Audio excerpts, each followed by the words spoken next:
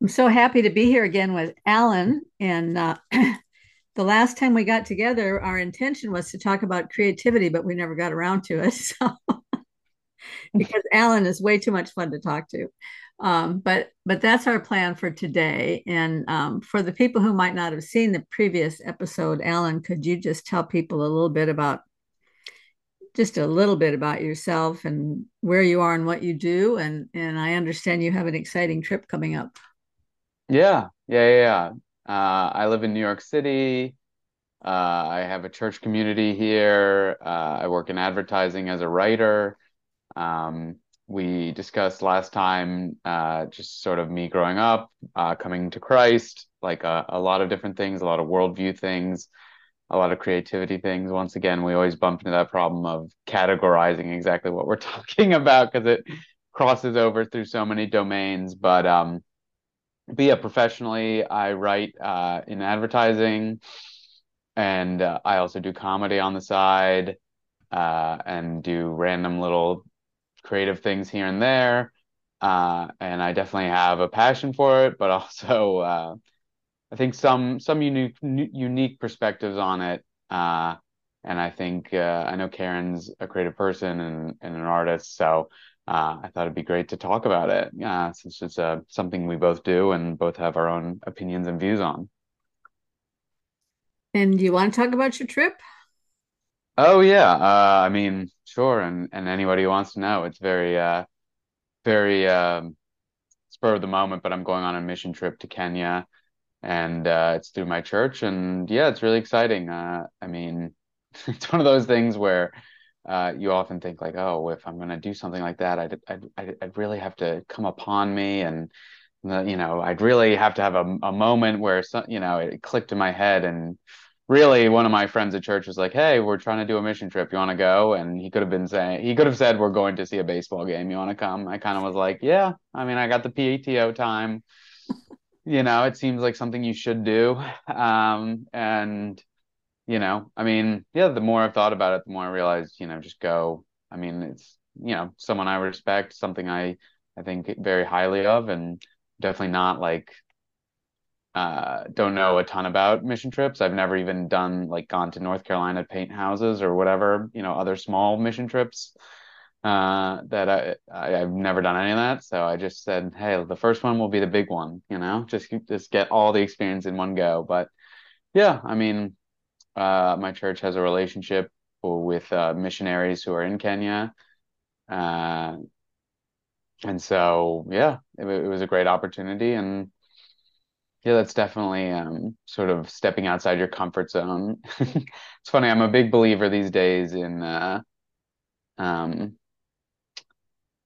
uh, like that your life should be made up of things that are very consistent and similar and the same all the time, and then at the same time be broken up with completely new, completely unique experiences.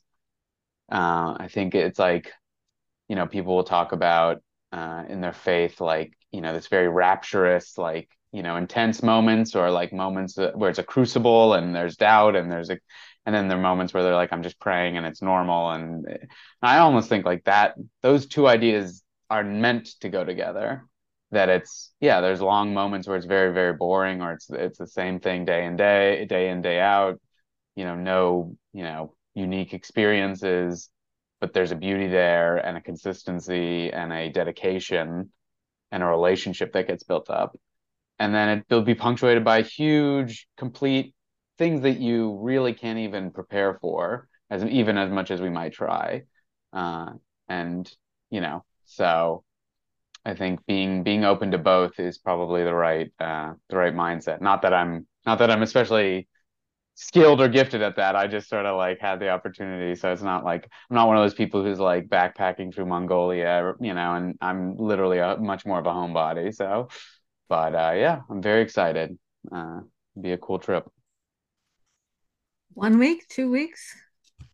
We're gonna go for just shy of 2 weeks. It should be a great bonding opportunity with your group that you're going with. Yeah, which is a huge benefit of going with people Um, from my church community, and definitely, and yeah, it's almost. that is one of the things that even going seeing people consistently, seeing them multiple times a week, maybe, um, there still is that there can be sort of a barrier of like the context you're seeing people in, or, oh, I'm seeing you at church, but I have 5 minutes to chat at the end, and then I really have to go do this. And just when you really have to be around someone and there's no getting away, that's like when you really, really deepen the connection, where you actually learn what someone's actually like. That's the funny thing is like, everyone's so busy, going and doing stuff, and I got to get this thing. But, if you'd really just pay attention to the people around you, there's such a deep treasure that's right there, which, is always a tension we live with. But yeah, so yeah, that's definitely another thing I did. I told you about it in the last interview, but I worked at and went to a summer camp that was 7 weeks long. And I think that was one of the biggest blessings, was just it's 7 weeks. You're in a campus, it's a limited space, you're sleeping in a cabin, you're with the same campers, the same adults, it's just you have your own relate and all. And when you go there every year, there's nothing.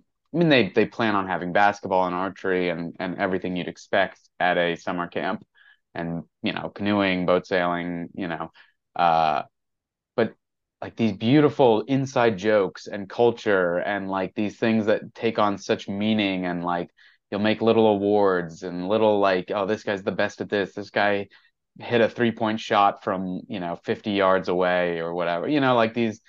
And you're like, all that's, if you're stepping outside, you're like, oh, that's just made up. This is just a bunch of like kids running around in an open field. These things don't mean anything. The awards, the jokes, like they're all just they're not, you can't go on a job interview and be like, I made a canoe out of paper mache when I was 19 years old, and that's why I should be the CEO of Goldman Sachs. And the people are like, what does that even mean? But in the moment, you're like, it's funny because they're just so powerful. Everyone knows why the award is meaningful. Everyone knows why this event or this ceremony or this award, this position, this title, they all have such deep meaning, but they're made up by a bunch of people basically running around in an open field for 7 weeks. So yeah, just to take it back to the mission trip, yeah, I think it'll be really, really beautiful to just to be in a confined space. Maybe I don't want to send this clip to the people I'm going to be with, but just to when you have to interact, when you have to have that level of intimacy, and you can't just say, okay, see you guys, I'm going home, because you're living in a dormitory together. Well, and that's not a reflection on the other people. What we're really saying is Mm-hmm. that we are forcing ourselves to open up more and to be more vulnerable and to be more open and more accepting.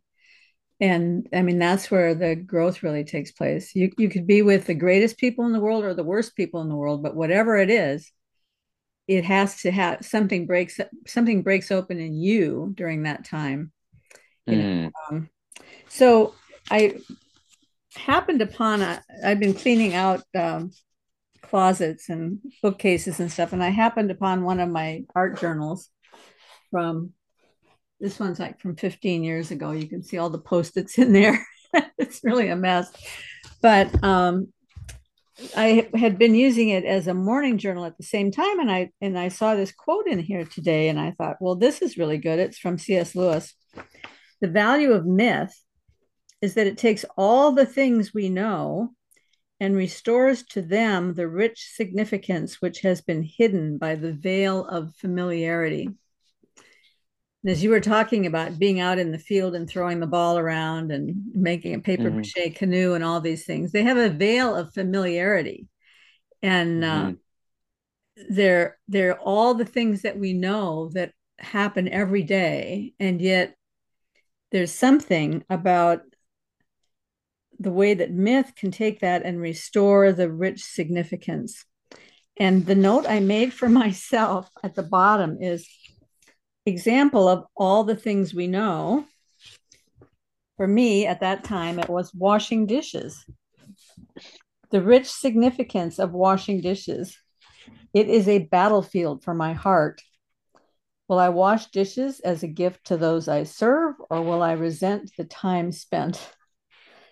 Will it be an opportunity to occupy my mind with thankfulness and prayer for others, or an opportunity to um, zone out with an empty mind and a bitter heart? It is a battle for a part of me each and every time I wash dishes. And I think that's true of anything that we do that has that veil of familiarity. It can always be that battle. I'm with somebody I don't know very well and I feel uncomfortable, and maybe I want to zone out with my phone, or do I want to open up and see who they are and listen? Mm, It's every single thing that has that veil of familiarity can have a rich significance depending on how we approach it.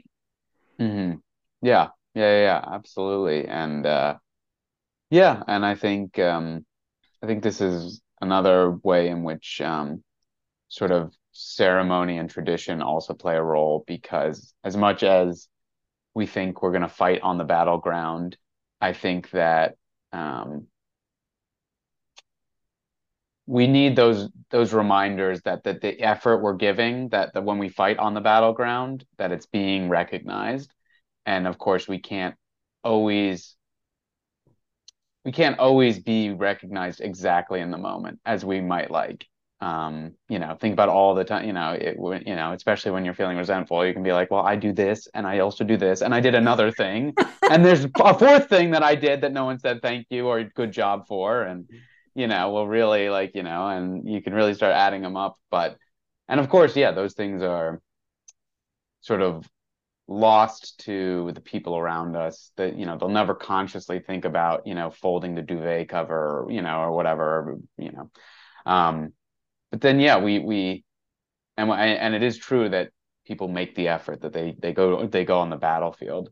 And I just think that a way to it's sort of why ceremony and tradition of thanking someone or honoring someone, even though you'll be like, well, I don't even know why we're doing this, or like, why does this person bow to this person, why are they paying homage, I don't even know these people, I don't it's just a title, it's just ceremonial. It's just because all those fights are always happening, and like people are choosing to engage in those little battles that no one will really ever see, except often the first person perspective, the person who chooses to say hello, to do the dishes well. But when you are able to honor the title, honor the of dishwasher, like, oh, like even just that person can have a level of respect, the way that they're treated. um you know the level of um like, I mean, I'm going to use the summer camp again, but randomly throughout, they would have women or men, but often women, come and be the dishwasher. Literally, their job was to wash dishes at the summer camp. And they were like come from Eastern Europe often. And they sort of became part of the camp, but really their job was to wash the dishes. They weren't counselors, they weren't campers, they were in this other zone of professionals. But throughout the summer, the director of the camp would just say like, oh, like, thank you to the dishwashing crew, have them come out. And then everyone would give them applause. And in some sense, it's a little weird because it's like, well, they didn't do anything different today. This is what they always do. But just even that level of like, oh, we have appreciation for you. And maybe that day wasn't even particularly difficult, or maybe it was particularly difficult, but that like recognition and honoring of that identity, that title, that like you are in this position at the camp, you know, it sorry, and now I'm off on a tangent, but I want to get all the way back to, it's a way for reifying us, because then when we are the one doing the dishes, we can think, oh, well, what do I think of people who do the dishes? What is the construct? Are they a loser who, is not helpful, who's doing this because they have no talent and they're being like looked down upon as like this is the only contribute, or are they being looked upon as someone who contributes, is a part of the family, the community, the team, the bond, which one? And as much as I'd love to say like, oh yeah, I'm ready to be mortified to my flesh, I'm ready, take all my identities away, let me direct, just see the face of Jesus. No, I don't want any identities. I just want direct access to the Lord. I'm like, no, absolutely. I want identities. I want to be respected. I want, position in the hierarchy. Um, I think,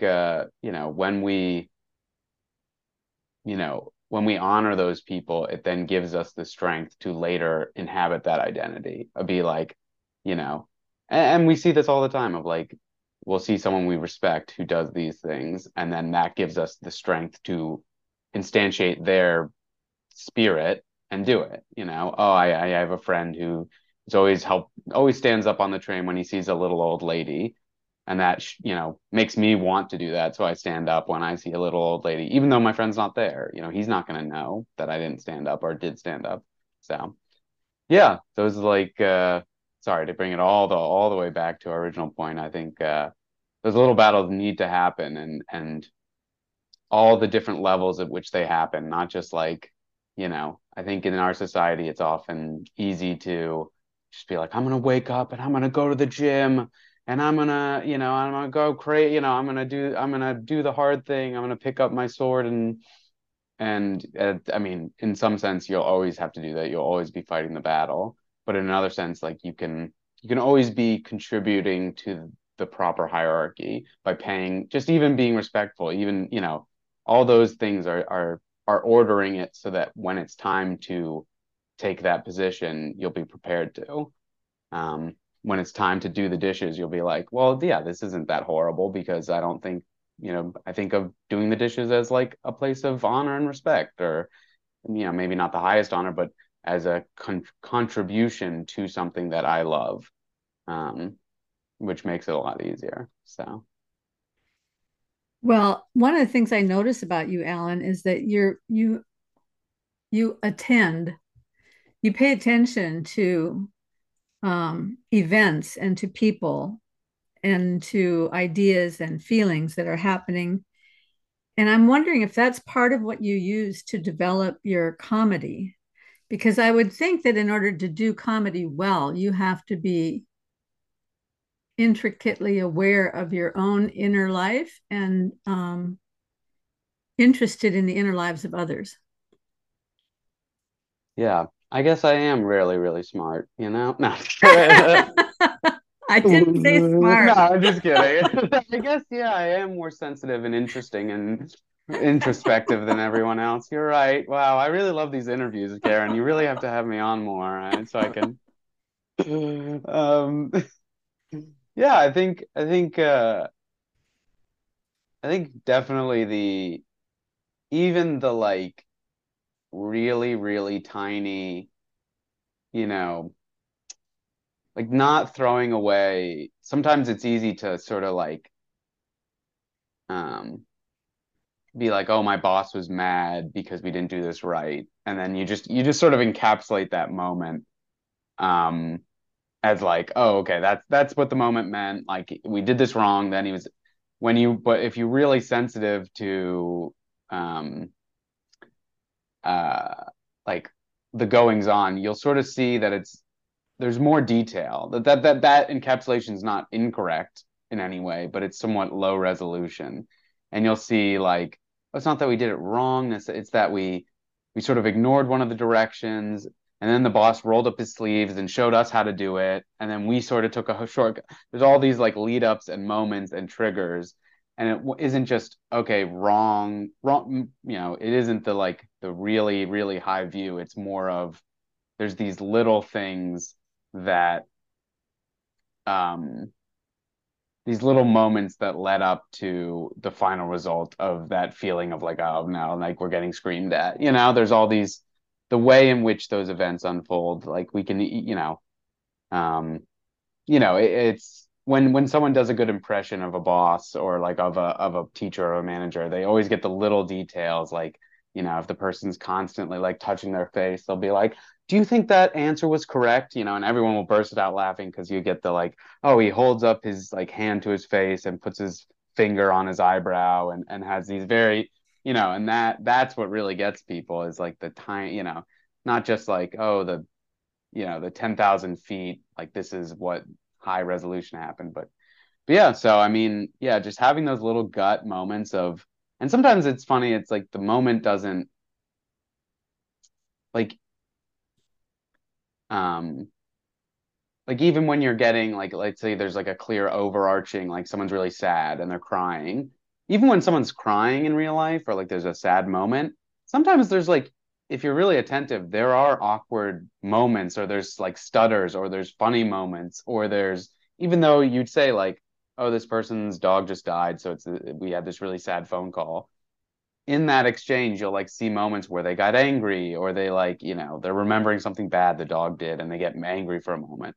Even though that's then fitted back into, oh, but like I'm still remembering the dog and I love the dog. Like, you'll see these little the way in which people have those moments, even though it's a sad moment, they'll navigate, and good actors, I'm not an actor, but good actors navigate those emotions. They can go from, oh, was a little, I'm sad about the dog, but then I'm a little angry at the dog because I remember the time he peed on my $10,000 rug, and but that only reminds me of how much I truly loved him, so I'm back to sad. So, you'll see, yeah, I mean, definitely seeing all those like different the ways in which those situations are navigated, the different like lulls and starts and stops, and what triggers something, and Well, often what. so Yeah. in terms of your process, do you take notes when you see something like that and save it someplace, or does it just come back to you when you need it, or do you sit down and analyze the thing and try to figure out, well, what were the parts leading up to this that's going to make it funny? Or I mean, how does all that work?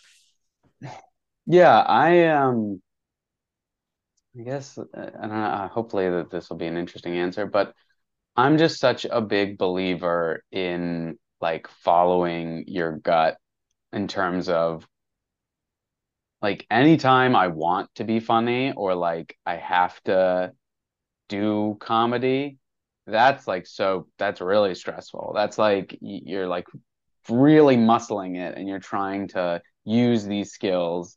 You're trying to like marshal them and hone them and we gotta do this. But I mean, yeah, even like I really can't say that my comedy has ever been like directed. I mean, I take notes if you feel, but really it's just in your gut you think something's funny and then or like there's some, yeah, it just starts like in your gut level of like there's some sort of hypocrisy, there's some sort of, people are saying one thing and doing another, or the way something is being gone about is really like humorous.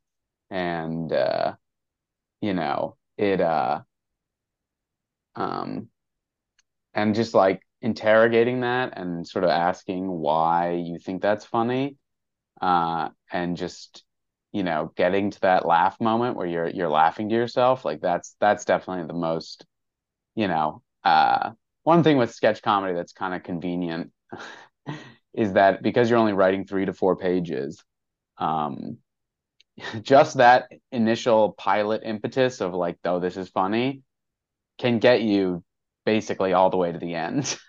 And I might like hone it down and be like, oh, this word isn't working, or this lady should come in and say this line, and all this other stuff is gonna, these few things are gonna happen. The nice thing about sketch comedy is you can really just be like, oh, what made me laugh about this interaction? And then you capture it, you put it onto the paper, and maybe you perform it and you realize, oh, it's really what really stands out is this one character, so I'm gonna focus a little bit more on her, or I'm gonna refine it a little more. But it is nice to just like capture it, just be like, okay, um this is what was making me giggle, this is what I thought was so funny, and now I have it on paper, and now I can refine it here and there, but it's sort of. Well, so when you think something's funny, is that somebody does something and you find it funny? Are you strictly thinking about them, or is there also a part of you that's thinking, yeah, I do that same dumb thing, and it must be really funny when I'm doing it too? You know what I mean? Where you understand it better because it's one of your own idiosyncrasies? Or are there times when it's just that other guy? Yeah, I mean, it definitely is like, I think the beautiful thing with comedy, or one thing I love, is you have to treat it like you're a third party out of your own body. Like I treat it like I'm a third party out of my own body. And one of the things that I think is so funny is, like, I'll give you an example. So I wrote the Christmas special last year for my church, and my best friend played the lead, and he wasn't a great singer, and it was a musical, so it was a little bit of like we're figuring out how to do this, and like we were like, okay, he doesn't really have to sing that much. We have some really other talented side characters who can do the singing, but of course we're like, well, one moment he should. I mean, it's almost awkward. So we had, so we, the moment where he's gonna sing, where it was a takeoff of the Charlie Brown musical, the Charlie Brown Christmas musical, and there's a moment where Charlie Brown's at the lowest. He's at the low point of the play. Things are as bad as they're gonna get, and he sings "Where Are You Christmas?" And the big gag is he starts singing. He sings a cut length, maybe like 8 bars of music, and like he's just like off, he just the key isn't right, like he just can't get the notes. And then we have the guy who's playing Linus, who's a Broadway musician. We do a big to do. We say, the narrator comes onto stage and says, like, trust me, Charlie Brown, we're gonna make it. Don't worry, we're gonna do something. And the role of Charlie Brown will be played by Matthew Griffin, who's a professional Broadway, singer. And then he just blows it out of the water. And so it's this really big, funny moment of like just going from like 8 bars of awkward tension where everyone in the audience is sort of like, oh, this sounds okay, because they don't know we're about to replace him.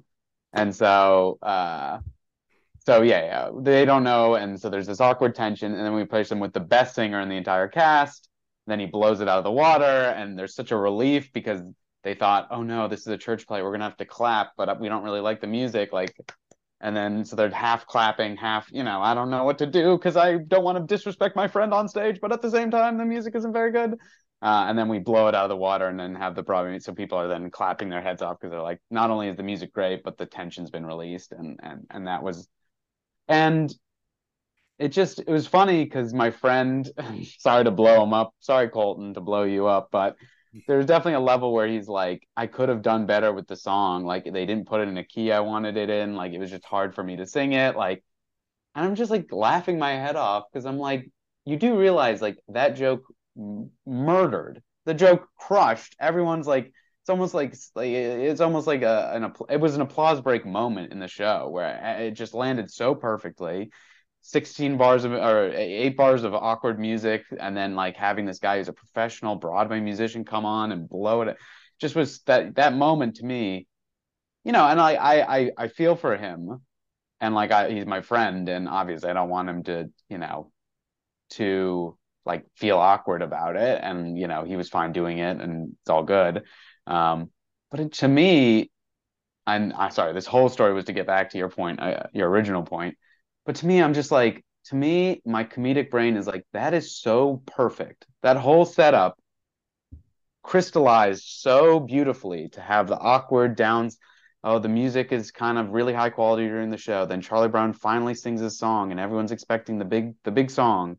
And then there's this awkward lull because it's not as good as people are expecting, but we're at a church musical, so they're still trying to be nice. So their niceness is fighting with their not so good musicness, And then we have the comic break where we switch out the people, then the switch out, and then the guy blows the roof off of the place. People are clapping. There's this huge laughter. People are like loving it. Like, I'm not saying I like that whole moment, and the reason I told that story. I bring that up just because it's like, to me, even though that my friend was like, oh, that was awkward to do, I'm like, that is just like, I've been the butt of so many jokes, and like there's a part of you that just appreciates like a comedic moment. And even if you're the one, they're like, yeah, but you're the one who played the loser. Like, no girls are gonna think that looked cool. Like, you're the one who, you didn't even get any laugh lines, or the other guy was really fun. I mean, the best is when I write a scene, and people will be like, oh, the other guy in that scene was so funny. And you, when you know, like, and they'll be like, oh, and you had some good stuff. And I'm just like laughing to myself because I'm like, I don't care if I get the laughs or they get the laughs. Like, we're building something that's so comedic and to your point, I guess it's just you know, there's a universalness that you see. There are these moments that you see that you know are humorous, and whether you're the butt of the joke, whether you know someone else who's been that butt of the joke, you just appreciate like, yeah, and this is just like a funny, humorous moment, and whether I or not I've experienced that, like I can understand it. And I think, yeah, after and having been the butt of thousands of jokes and thousands of my own jokes, you're just so a nerd to any sort of like, but how could like, but you know, and then you're just like, no, the comedy is supposed to transcend any level of like, oh no, like I'm so self-conscious. I'm so comedy is such a beautiful way where everyone can go to it, laugh at themselves, laugh at other people. Um, that you know I just think it yeah it's harder for me to like really worry too much about like am I you know oh no like what if this person needs to get you know there's not a level of fairness to comedy. It's unfair. Specifically, the clown always loses. The clown ends up with the pie on his face. The clown ends up low status. The guy gets the girl and then loses her at the end, you know. It's there's a deep unfairness to it, and laughing about it and being like that's okay, and sometimes life isn't fair and sometimes you do end up with you know pie on your face, and just being able to be like yeah, and that's life, and that meta structure of yeah, I don't know. I'm never going to be a woman. I'm never going to have to deal with, you know, or I'm not, you know, I'm not a lot of identities. I'm not a lot of things. I'm not going to be a lot, you know, I'll never have to deal with a lot of problems. Um, but knowing that everyone will have problems and everyone will have unique moments where they've felt uniquely disadvantaged or uniquely maligned, and just saying like all you can do is laugh about it. I think that's like that to me is like such a beautiful thing because you'll see people laugh and you'll see people just you know like be like yeah life is that way. Life does sometimes you know it's completely unfair. Those are some of my favorite sketches is when one character just gets completely beaten down and there's no resolution, there's no compensation, the character doesn't at the you know get the girl in the end, they don't you know because we love that's the hero's journey is the like oh I have you know I go to the underworld and I you know behemoth and I slay the you know the monster at the bottom of the ocean and then there's compensation and the world is restored and healed. But doing the opposite and being like, oh, I went to the underworld and everyone beat me up and called me a loser and I didn't get anything and I tried to pull the sword out of the stone and my finger slipped and I fell backwards and you know fell into a well and you know like that's also a realistic funny moment, and playing that for laughs is like a fun way that we can all recognize you know yeah sometimes life So isn't fair. what do you see as the role of comedy then? It sounds as though you feel that that's some kind of a healing event, or Yeah, before we go down like full, you know, hippy dippy, you know, my jokes are healing. You know, I heal people with my comedy. I go to the hospital every day and I tell the doctors, I wish I had it as easy as you guys. I wish I could just give them some pills, but I have to write my jokes and do the work. I wish I could just, you know, do open heart surgery and it would be easy peasy like you guys, but I just have to heal with my immense humor and good looks. But okay, did me in. Maybe I used the wrong word. no, no, it's exactly oh no, it's no, no, Oh no. I my think it goodness. is. It's 100% cathartic. It's 100% cathartic to I mean, I will say like just as another disclaimer, I like you know, any comedy I do truly like anytime I've tried to be like I'm sitting down and I'm about to be funny, like you're the least funny you've ever been in your life. But when you just follow that gut feeling, you follow a joke, you follow, oh, I should say, oh, it'd be funny to say this. I mean, the number of times, like, even to the point where I've definitely put my foot in my mouth. more times than I can count, thousands of times where I've said things that like, said things that literally probably did hurt, like hurt me or make people think that they don't like me or stuff like that. But even that, I'm like it's that's funny. Even if I'm the only one, like trying to talk to a girl and saying something that she's just offended at and just walks away and like turns her back to you, like failing so badly that someone like will like has a horrific world view of you and all you did was try and do a joke and then you fail so badly that they think you're an idiot for like maybe the rest of their life or they for you'll never interact with them ever again. That's like hilarious to me. That's so fun. Like it's just because you're like okay, it stinks. It's not, I wish that that wasn't the case. I wish instead of coming off like a doofus, I wish I came off as a charming, handsome, winner. And, all the cheerleaders, ran into my Corvette, but, that's not going to happen in life, So, it is, to get back to your point, yeah, just following that gut and like trusting the spirit of comedy. And I really like comedy is just something I love so dearly that, yeah, there are definitely moments. And, it's funny. I belong to a pretty, I trust it so much that I belong to a pretty serious, pretty devout, like pretty, like, people are very serious about their faith. And at this point, I do like announcements at church and I like make them as funny as I can because I'm like, even this place, like, it needs comedy, even in a place where it's devout and we're talking about the word of God. I'm like, people need that spirit of comedy is like there's something without saying like, oh well, I'm going to use comedy to heal people. I'm going to use my skill to do this. I'm taking this thing I like and I'm gonna manipulate it so that it does what I want it to do. Like that's not really what I think about at all. I just think of I like comedy. I believe in it. I believe it's good for people unto itself without first saying, well, I have to comedy's good, but I have to manipulate it to for it to, be the right type of, I gotta, and you can't, be all things in all places. You do have to modulate it a little bit. But in general, yeah, just um yeah, like trusting that like yeah comedy is good unto itself, that it's a good thing, that people need humor and levity, and then that's definitely where the process starts. And then generally when I go into a situation or talk to people, yeah, like in general I found it's very very useful to to just make jokes. And you don't know exactly what's going to happen. Maybe you make a friend, maybe it breaks a tension. I mean, yeah, I mean, another thing that I love is honestly being the weird thing that everyone else bonds around is sometimes great. If you're a counselor at a summer camp, your campers just, they're away from their family. It's a 7 week summer camp. They need you to be the weird one. You're the adult, like you need to be responsible and to make sure they feel safe and everything. But yeah, being the one who like picks weird, a great example is picking weird music. Everyone hating the music you chose is great for bonding those people.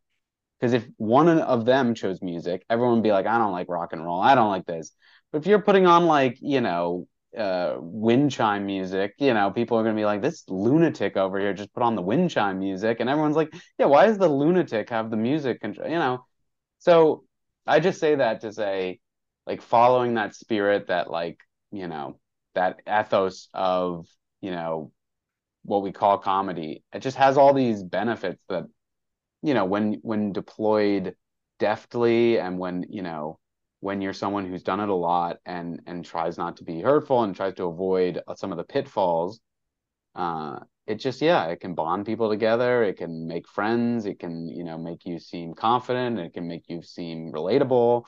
It can bond the group together. It can bond people together against you. And maybe you're the weird one and everyone else doesn't like, like, but you're like, okay, well, that's also fine because I'm not using comedy just to be like, oh, I'm using it purely instrumentally. I'm gonna get out of it what I want. It's like, okay, well, I followed the spirit of comedy, and this is what we got, and that's good, and because it's a real thing, because it's honest. It you didn't deny who you are, or deny who the group was, or deny who someone else was, and out of that, this weird, but it starts with that commitment to just like, I'm saying this because it's funny. I'm not, walking up to women with like, here's my line. Here's my one line I always use, and I always use it to make them do this. And I want them to do, and then they're going to.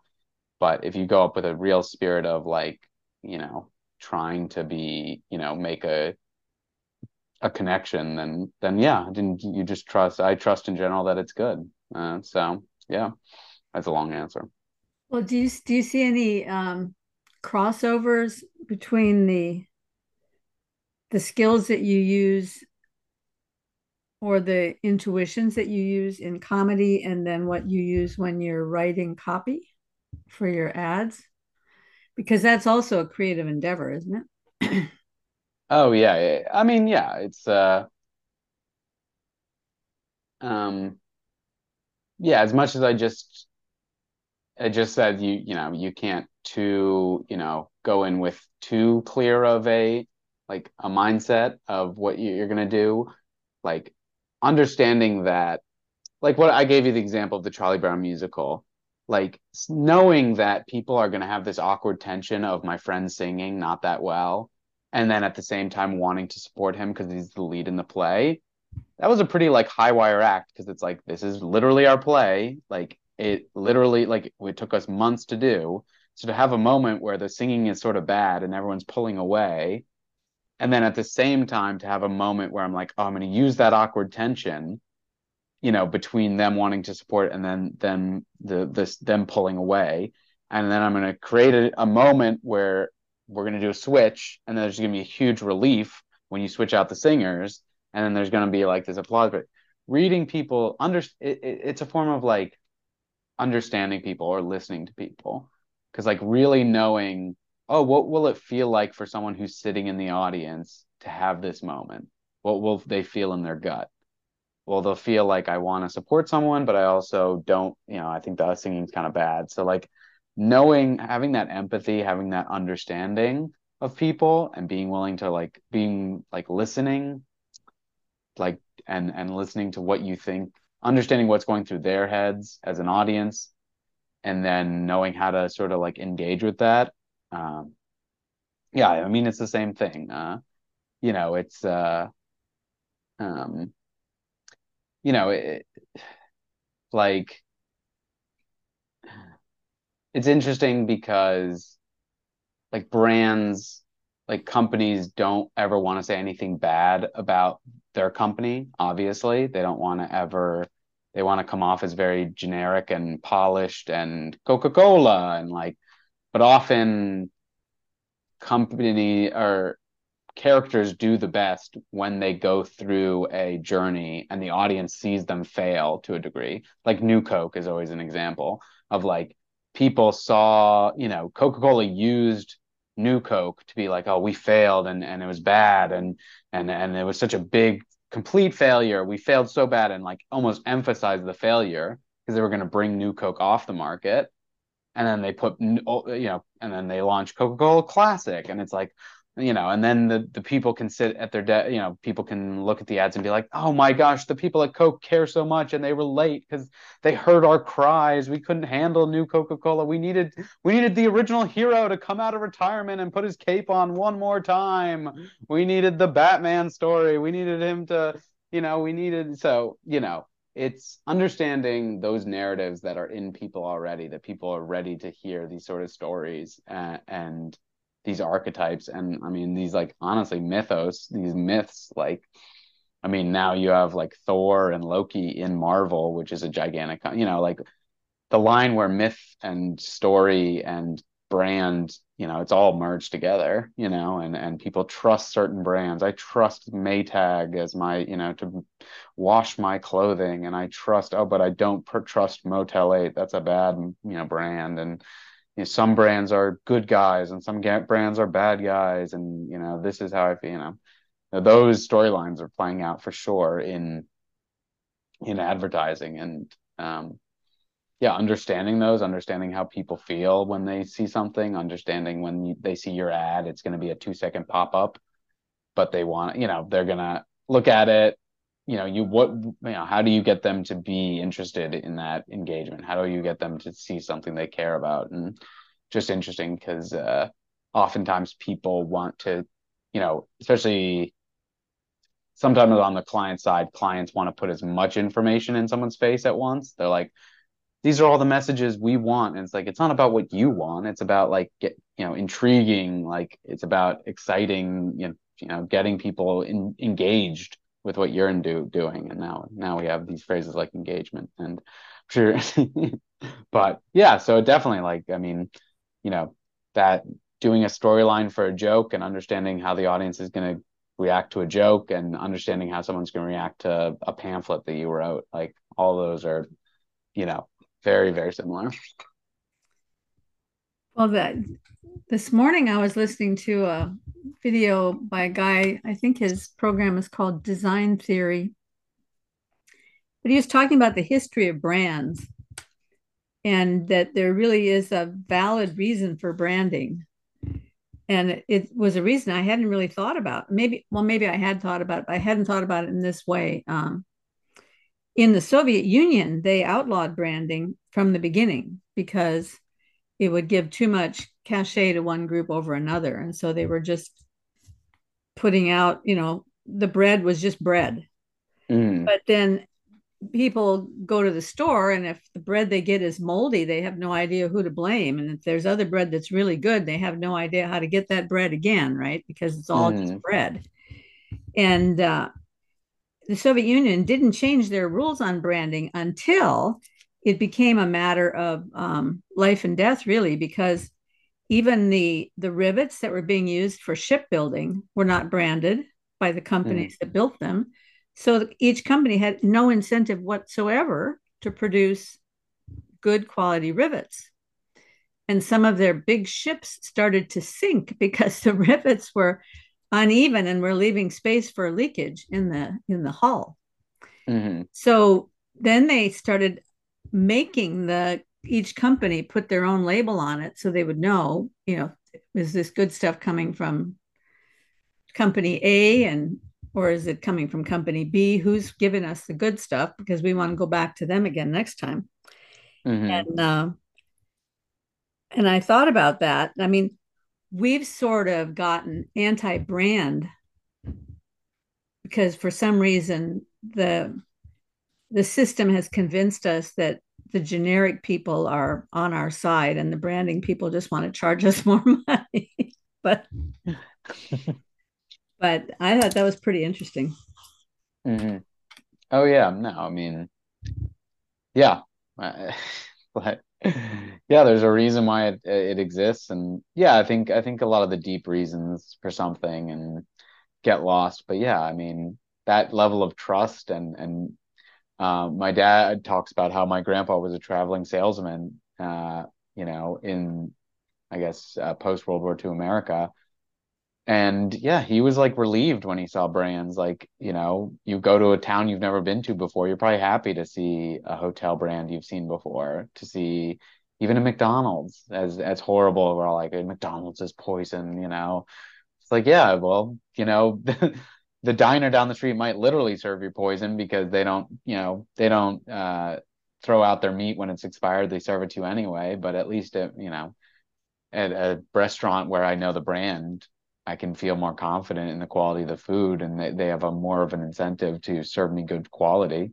Now it's easy with with Google reviews and this local little chain, Mm-hmm. it's so, it's the place to go. But anyone who's been to multiple, we all have our local favorites because we're like, yeah, because that's actually good. And all the other restaurants I don't go to, even though maybe there's a dozen restaurants nearby, but I go to Mm-hmm. three regularly because they're the ones who have the good stuff.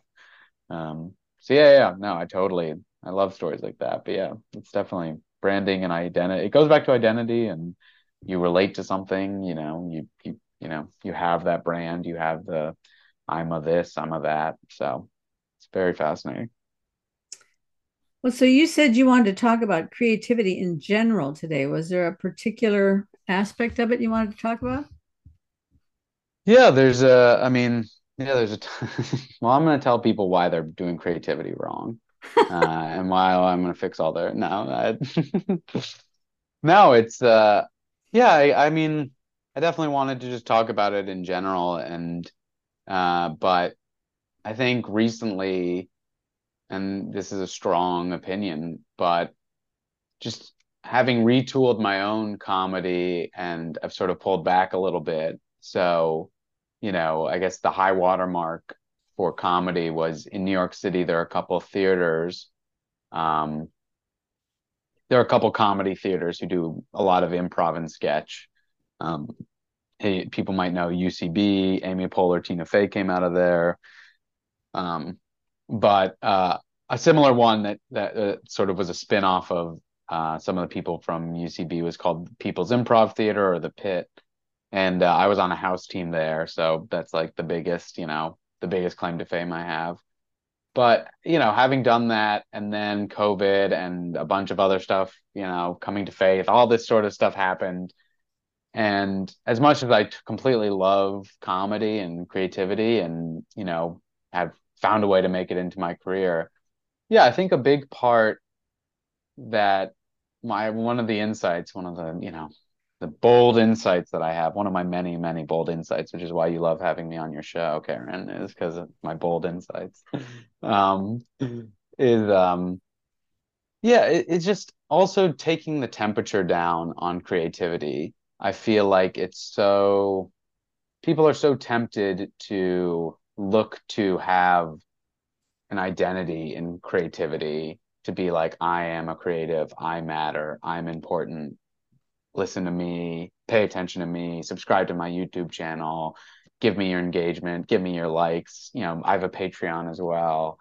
And we're sort of, especially in an era where fewer and fewer people are making the content that's creative because, I can watch, the greatest, I only on my, feed in Instagram and YouTube, I only have to see a tiny, tiny fraction of people, and yet people think like, well, I'm going to be the one who creates the next beautiful, amazing thing for millions, which also at the same time is incredible and beautiful, but also is completely palatable to billions of people. So it's like, okay, so it's going to be beautiful and unbelievable, but have complete mass appeal, completely generic, so that even people who don't even speak the same language as me will love it.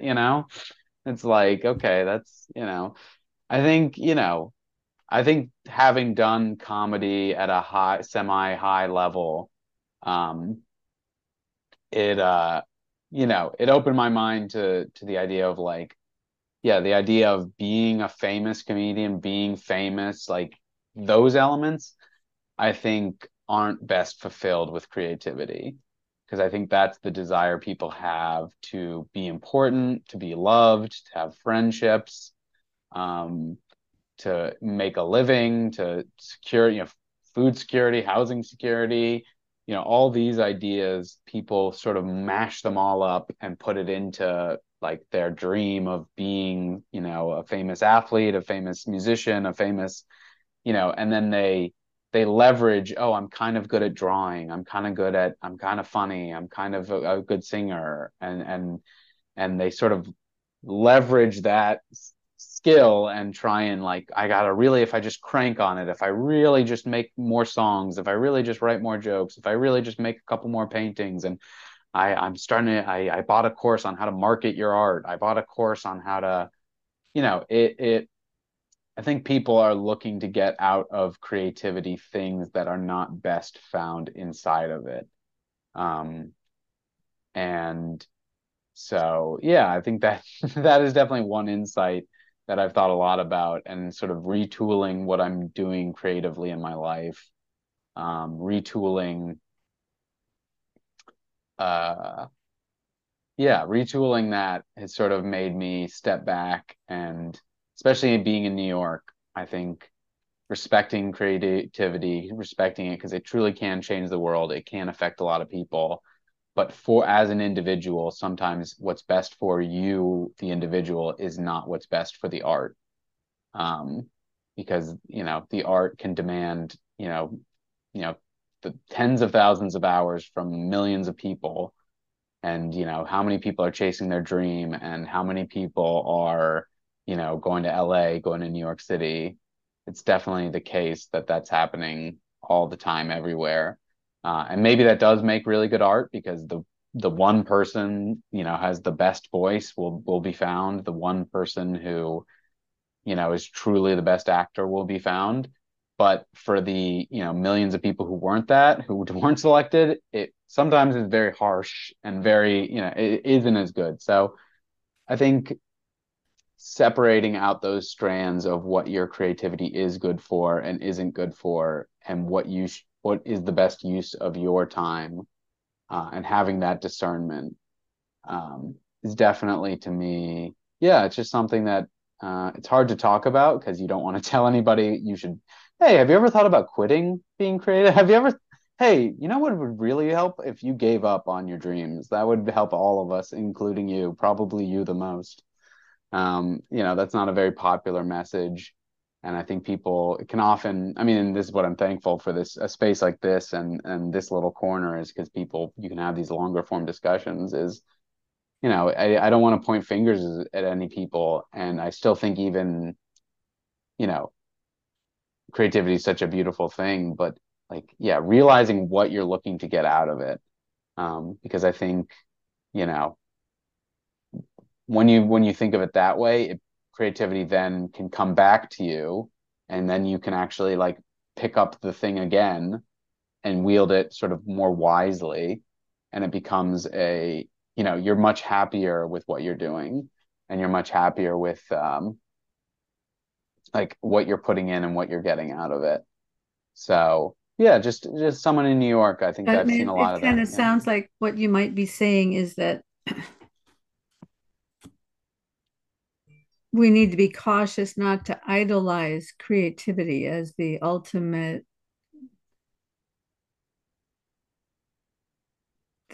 thing around which to organize our lives.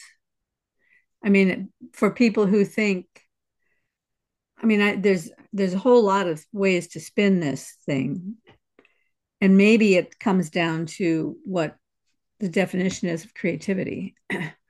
But certainly, if I needed to go out and make a living as an artist, I would be starving to death because I've sold quite a bit of art, but even in my best year, I sold $10,000 worth. So Mm, it's not yeah. it's not a sustainable career. Now, Yeah. maybe if I took all the YouTube classes on how to market my work and how to pump up my color and make my art more exciting or whatever. So yes, if we're looking at creativity that way, but I also think there's a meta version of creativity that kind of goes quite a bit deeper than that. So I don't know if you ever think about that. Yeah, and maybe it's just where I am and the situation. I just think that this beautiful thing, this gift we've been given, um, it it's just it is already beautiful. It is already good, and it is already pervasive. And people often, but then want to leverage it and mix it with other desires. And I think that's what creativity looks like. And we sort of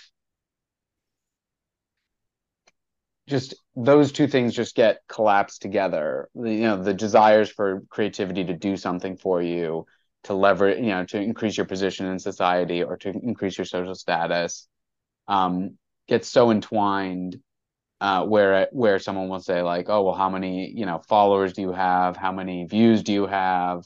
Oh, someone told me they're creative, but I tried to, and you hear like people trying to suss out like, what does that mean? Like, oh, so where do you perform? Oh, people are immediately, is this actually? And to a degree, I mean, that's just the way people are going to be. But I think that people and that's legitimate. I mean, I think the best art is going to rise to the top. That's part of it. But I think that art by itself, the best, a tiny fraction of art that's produced will get all the views, all the plays, all the Pareto distribution. Everyone's going to listen to just the same few classical music composers who are all dead, Bach, Mozart, uh, Beethoven, they're still getting all the plays, and they wrote their music hundreds of years ago.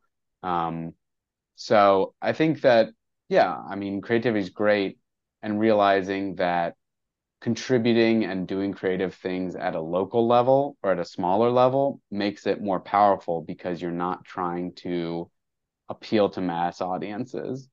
You're not trying to, and I think sort of having tried or been on the path, performing for mass audiences, performing in New York City, I did realize like you're sort of trying to gamify it to be as popular and appealing as possible. Um, whereas, and then at the same time, that skill of being able to be popular and to leverage your art, it becomes part of your identity. Is because it's like it's so hard being an artist. Like you say, you sell $10,000 worth of art in your best year. You need to create a sort of like, well, I'm a creative. It doesn't matter how much I sell. I'm this great, person.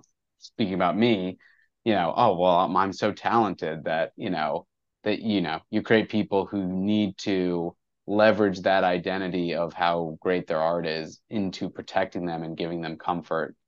Um, so yeah, I think it's made me appreciate doing something like writing a Christmas play for my church. Not to say I figured this out at all, but it lowering yourself and sort of I thought of the metaphor this way. It's like a lot of people think they they've pulled Excalibur from the stone and that they have this skill that's going to make them a world famous artist, a world famous singer, and they have this sword that they think is going to like do all this skill. Well, then you're not going to want to go chop carrots with Excalibur, right? Like you don't want to like you're like, no, this is the sword that's going to part 1,000 armies, and this is I don't want to sing. And I know so many artists who I respect and I know are very talented who avoid being in like smaller productions, not out of just like, oh, they're too big for it, but just out of like they find it literally hard to sing. It's like their emotions are so wrapped up in it because they expected to become a great artist. And now what that might not have worked out the way they wanted it to. And now they can't even, sing for their friends. And it's like, you know, especially as a comedian, some of the best work I've ever done, like some of the best, like in terms of how contributing to a group, is the jokes you tell around a campfire. The most you'll ever get people to laugh is just three, four, five people sitting in a room. You and your friends will be dying laughing harder than the best comedy sketch you ever wrote. And it's like that's creative, that's beautiful, that's good. But because people have Excalibur and think it's this sword that's gonna, I'm gonna be world famous and I'm gonna use my skill, my voice is my Excalibur, my artist pen, my writing hand is my Excalibur, and I can't possibly use it to make, to chop carrots to make soup. And I'm just like, like that ideology of, this is my way out. This is the thing that protects me. This is the thing that gives me identity is, no matter what, I am, this great singer. I am this great artist. I am this amazing comedian. It prevents you from giving people your gift because you're like, no, I need to use it. I need to, when my real song comes out, when my album comes out, then they can hear me. But I don't want to sing at the campfire. I don't want to write jokes just for these five people. I don't want to write the musical for the church that has 50 people that go to it. I don't, um, I don't think it's anyone's fault. I just, it now, like sort of pulling back, I'm like, it's okay to be creative. It's okay to not be creative. It's okay to not use that skill for a while. But then it's what's best is when you use that skill in the appropriate places, is when you're able to see the small door open and where your skills actually can make a difference. And if it's a talent show somewhere, if it's a small little thing, if it's your friends getting together, singing around the campfire, if it's, someone's apartment who needs a painting on the wall, all these little doors that open up where you can apply that creativity. But you just see so many, and including myself. Please, I'm the chief sinner here. Um, where you're finally able to just like, okay, no, I'm going to use, this skill I have. It's not for me to be famous. It's not for me to be, girls to call me. It's not, this creativity thing is going to like actually, all these small moments, all these little places where it can be applied. I'm going to try and do that and use it there. Um, and that's actually like where it's best served, where people will remember for years, like, oh my gosh, remember when we were watching this movie and then you said that joke, and remember when we were or remember when we were doing this and we're singing together, and I mean, yeah, like I have friends who pull out a guitar and will sing, in random times, and it's like it's so fun. I mean, it's just like it's so great, but sometimes it takes someone who's skilled, someone who's good to sort of shepherd the group through that, someone who's, as someone who's like funny, I know that like it's, once you make a joke, you can sort of pass the ball around and everybody can jump in on the joke and make their little comment and everyone's laughing and having fun.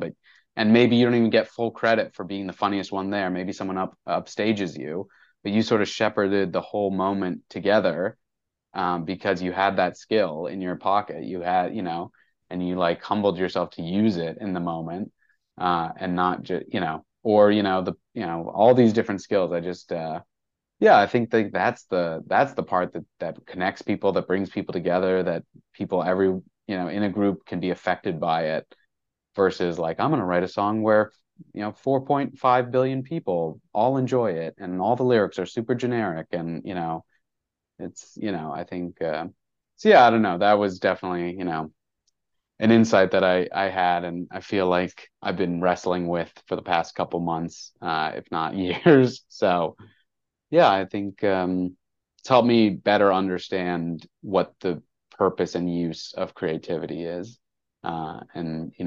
what should we do with our gifts? Yeah, one of the things my creativity teacher used to always say is that um oh boy, I just lost it. Oh, that you can't expect every single work to be a masterpiece. It's all about the brush mileage. You just keep putting in the brush mileage, and once in a while, something will show up, but you Mm, can't make it show up, and you can't demand that it show up. And maybe one out of every 100 paintings will be worth something, mm, but you have to paint the other 99 in order to get to that one. You can't just mhm, sit around and wait for number 100. You've got to put in the brush mileage. And I'm sure it's the same way with comedy. You just have to put in the time, put in the mhm, effort.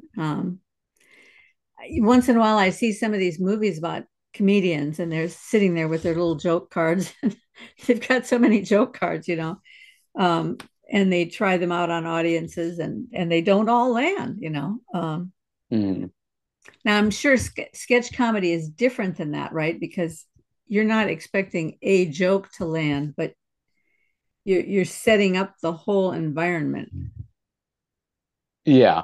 Oh yeah, yeah, yeah. So yeah, yeah, yeah. Sketch comedy, for sure. I mean, that's the painful part is, you know, the nice part is if people like the premise of the sketch, if they sort of, oh, the joke is that, he's a police officer, but his hands are replaced with spatulas, so, he can't get the gun and he can't write a ticket, whatever the joke is. Um, it but you so that's absolutely true. You don't have the like cycling of like that didn't work, that one didn't work, this one did work, that one didn't work. Um, but yeah, the funny part is if people don't buy into the premise, then you're really sort of up a creek. So you have to like have more, yeah, sketch comedy. Um, Having that insight of what the premise is and what the thing they're gonna getting everyone onto the bus and getting everybody onto the idea together, that's much more important than any one joke. Um, so yeah. the understanding that you're communicating. Okay, the joke is this. This is what's funny about this situation.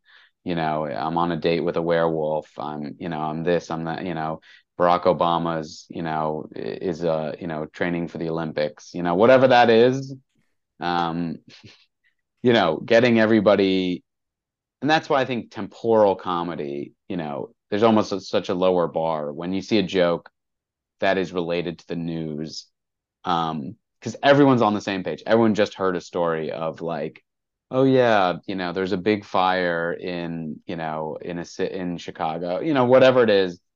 Everyone knows that. Everyone's seen that on the news, and then then you can sort of like rattle off the jokes because everyone's already bought in. Like, oh, this just happened.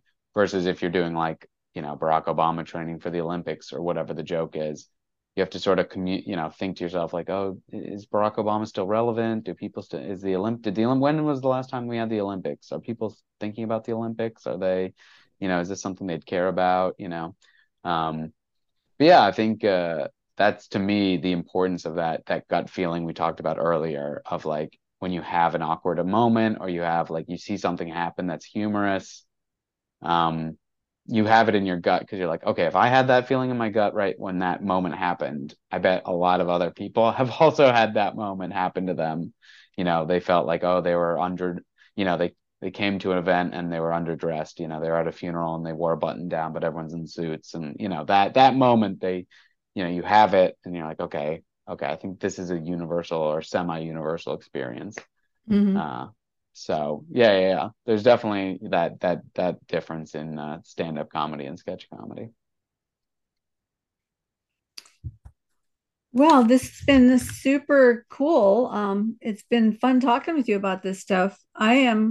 It's late in the day for me here. It's later in the day for you there, but it's about time that I need to go get started cooking dinner. Yeah. So was there one last thing you wanted to say about creativity before we sign off, or? Yeah, definitely just, give up on your dreams, make room. I'm trying to get people so I can be famous. This is why I came on. Everyone else needs to stop making good art so I can be the one who becomes. Guys, if everyone in the corner stopped doing creativity but me, I think there'd be enough energy behind me for me to finally crack 1,000 followers on Twitter. All right, guys. So no, I think yeah, no, I think yeah, my biggest takeaway would be whatever your skill is, look for like a very, very small doorway to make a contribution, whether it's giving your friend a painting so they can put it on their really poorly decorated apartment wall, you know, going to, sing with a group of people, even though, you don't want to, if you're the one who knows how to play guitar, singing in the worship at your church, these small doors that people will be like, well, I don't want to do that because I want to sing in the recording booth and make my album. I don't want to make jokes during announcements at church because I'm going to be a famous comedian. So that's what I got to focus. Like, creatives, the gift's for everybody. The gift is for the people around you. It's to bless the people around you. And sometimes you're the one who can do it the best because, Taylor Swift has to write generic songs about heartbreak. She can't get too specific, or else the song won't do well in the Chinese market. She can't. But if you want to,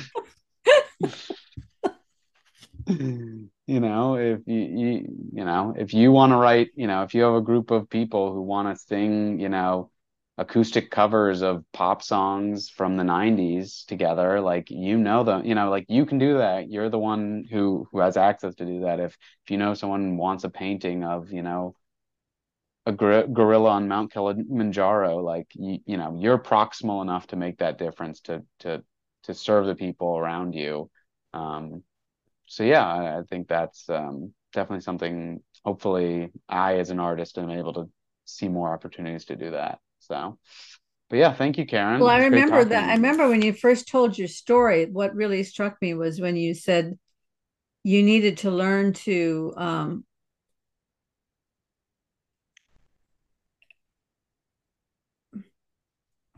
going to use the language wrong here, I know, but you need to learn to look small, to pull back and to get yourself involved with a local church in a in whatever capacity, whether it's setting up chairs or making coffee, doing the Hmm. small things, because that's where we get transformed.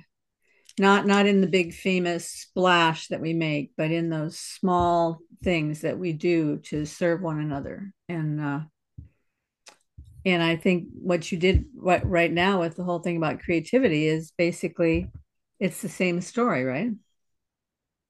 Yeah, no, no, no. I think, yeah, I think it's very, to me, Peugeotian of like, these small bodies, and there will be things that grow way big, there will be, but things done correctly small, are in the best position to, if they, whether or not they grow big, doesn't matter.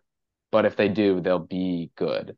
I mean, how many stories of rock and rollers going off the edge, people, because they didn't make it correctly. It's not, when they did it, Peugeot uses the term fractal. When they did it small, what they sort of cheated to be famous. They sort of like let their life go off the rails so that they could become famous, or they let the fame, oh yeah, So I think doing things small the right way doesn't mean they'll always stay small necessarily, but it is, if you want to be have these things serve you and serve your community and serve all the different groups you're a part of, do them the right way in a small way.